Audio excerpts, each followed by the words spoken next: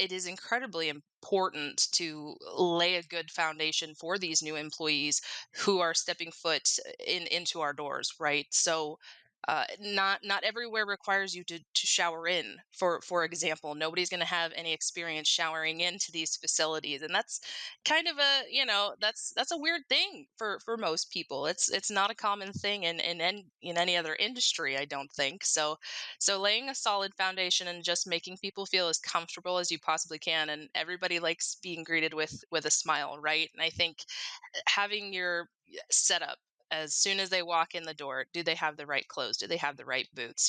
Do they have, is there an established training program for them to follow? And it's super important to have a training buddy as well, I think. So just to show someone there on the farm, what does this look like? What does it smell like? How to get around, basic things. Where's the fridge? For example, I mean, I think these are things that get overlooked, but I also think they're incredibly important, especially in terms of turnover rates.